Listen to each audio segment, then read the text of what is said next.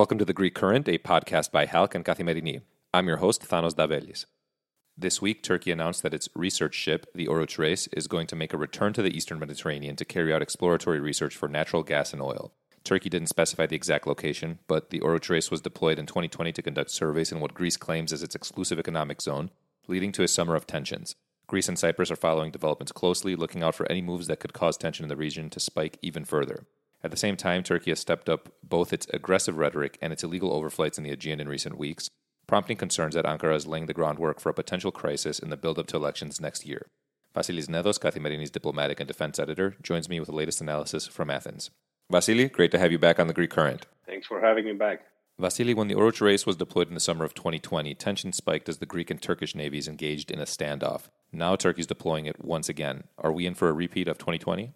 Well, at least for now, it seems that this plan is on hold. The area that has been designated for research from Oruc Reis vessels and its auxiliary ships are from the 25th of September, so in a few days until late March 2023 for 6 months. So at least for now, according at least to the time period that is given through this navigational telex, at least for now, it seems that Turkey is being confined in their own continental shelf, their own territorial waters. But let's see how this works, because this was the case also in a lot of other cases in the recent past. And Turkey, in the end, ended up doing research on a broader region. Simultaneously, we should say that very closely to where Oruc Reis will be doing research within the Turkish continental shelf, there are drillings from the drill ship Abdülhamid Khan, just north of Cyprus. So I guess we will have to wait and see. Now, what's important to realize is that Turkish petroleum company, the TPAO, has made a significant investment to boost the capabilities of Oruc Reis by allowing it to conduct research in a much bigger extent. The extent of research was 2.5 kilometers before this modernization, and now it's more than 4 kilometers. So this means that Oruc Reis may cover the designated area much quicker than 6 months. While the worst-case scenario that we saw in 2020 seems to have been avoided, what else are both Greece and Cyprus keeping an eye out for when it comes to Turkey's drilling and research activity in the East Med in the months ahead? Well, the worst-case scenario, as you said, has been avoided, at least for now. But of course, what Athens and Nicosia are estimating as the worst-case scenario is something we already covered a few days ago, even before the announcement last Saturday in Kathimerini, that there is that scenario of Oruc Reis returning in a part of the area that was the theater of tension for 3 months in the Eastern Mediterranean, and that is in the area which lies south of Castellorizo and east of Rhodos, in what we perceive as a potential Greek exclusive economic zone. So then we would have probably a repetition of 2020 also. Cypriots are bracing for the possibility of the drill ship Abdülhamid Khan moving the south part of the islands within a declared Cypriot exclusive economic zone within Cypriot continental shelf to conduct drillings even in parts of blocks that have been already been given to international consortia from the Cyprus Republic for drillings and for surveys, for research. So this, I guess, is the worst case scenario. While Athens is monitoring this developing situation in the Eastern Mediterranean, in the Aegean, Turkey has stepped up its overflights above uninhabited and even inhabited islets in recent weeks, such as Kinaros and Kandeliousa. Why is Turkey targeting these two islets? There are certain stuff that we should keep in mind. First of all is that through this practice, Ankara is again declaring its idea on the sovereignty of these islands. So it's the gray zone theory, which according to Turkey, at least islands like those, small islands like the ones you just mentioned, are perceived as of indeterminate sovereignty. Another reason is that Turks want to demonstrate the capabilities of the Bayraktar UAVs. That those UAVs can easily fly far away from their command stations in Turkish hinterland.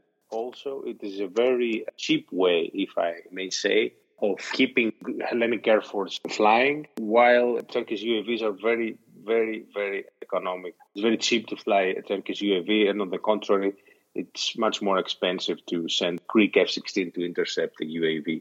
Now, there is also another reason that we should be keeping in mind, that the Turks want to demonstrate that they can support operations of a possible capturing of an island. Also, in the past, we've seen exercises, military exercises, scenarios of capturing of islands. So Turks want to highlight that.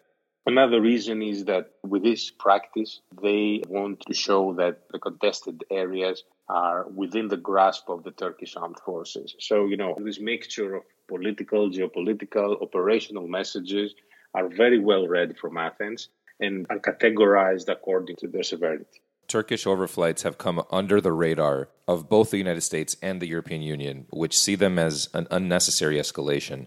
The EU's foreign policy chief, Josep Borrell, even made this clear to Turkey's foreign minister this week. Is this a clear sign that Turkey's efforts to paint Greece as the one responsible for escalating tensions is falling flat on its face?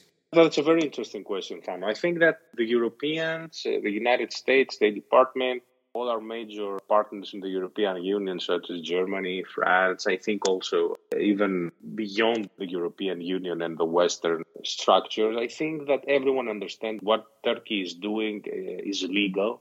What Turkey is doing is just a provocation against the sovereignty of another nation. Now, if those public statements by EU officials or US officials against Turkey on the issue of overflights are being understood from Ankara as a slap in the face, I'm not sure.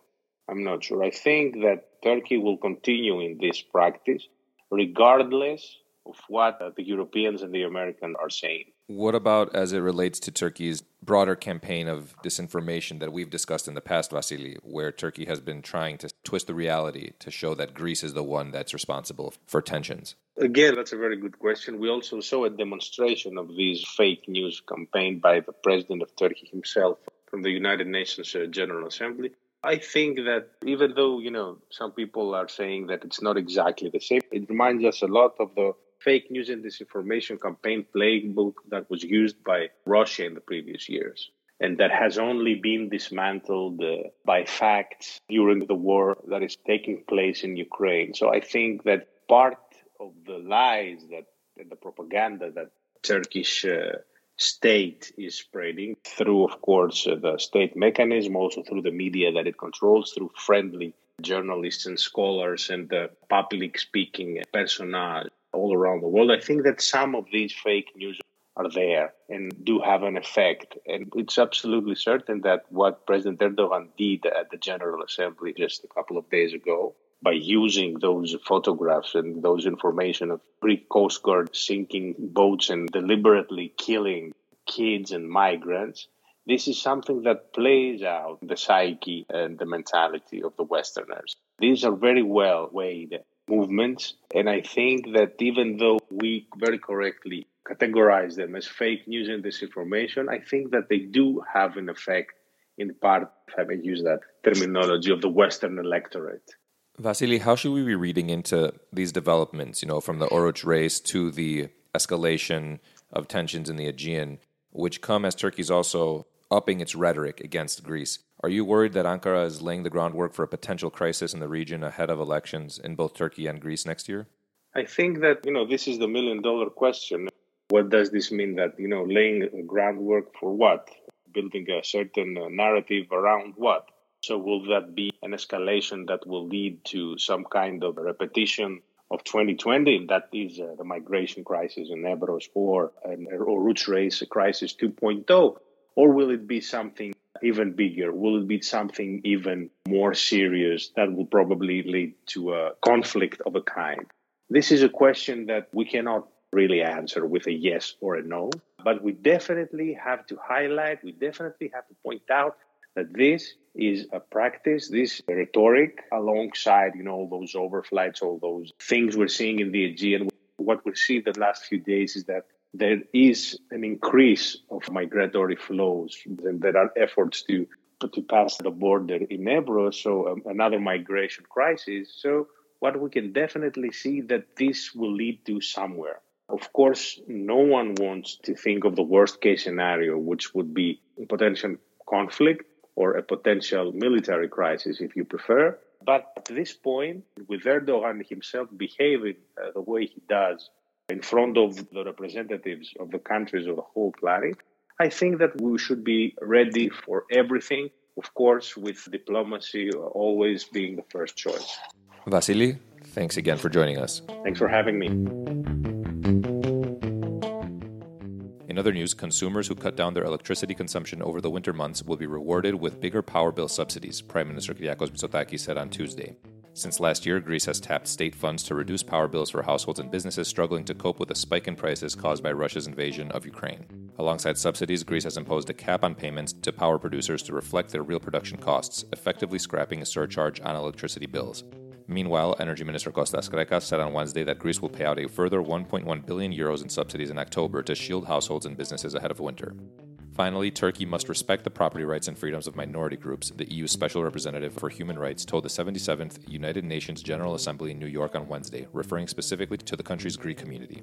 The EU deeply regrets past discriminatory policies implemented by Turkey, which resulted in the Greek minority currently being on the verge of extinction. Eamon Gilmore told the Assembly on the 30th anniversary of the adoption of the Declaration of the Rights of Persons Belonging to National or Ethnic, Religious, and Linguistic Minorities. In this context, the EU reiterates the call on Turkey to protect human rights, fundamental freedoms, and the rule of law, he added. That wraps up today's episode of The Greek Current. Thanks for tuning in.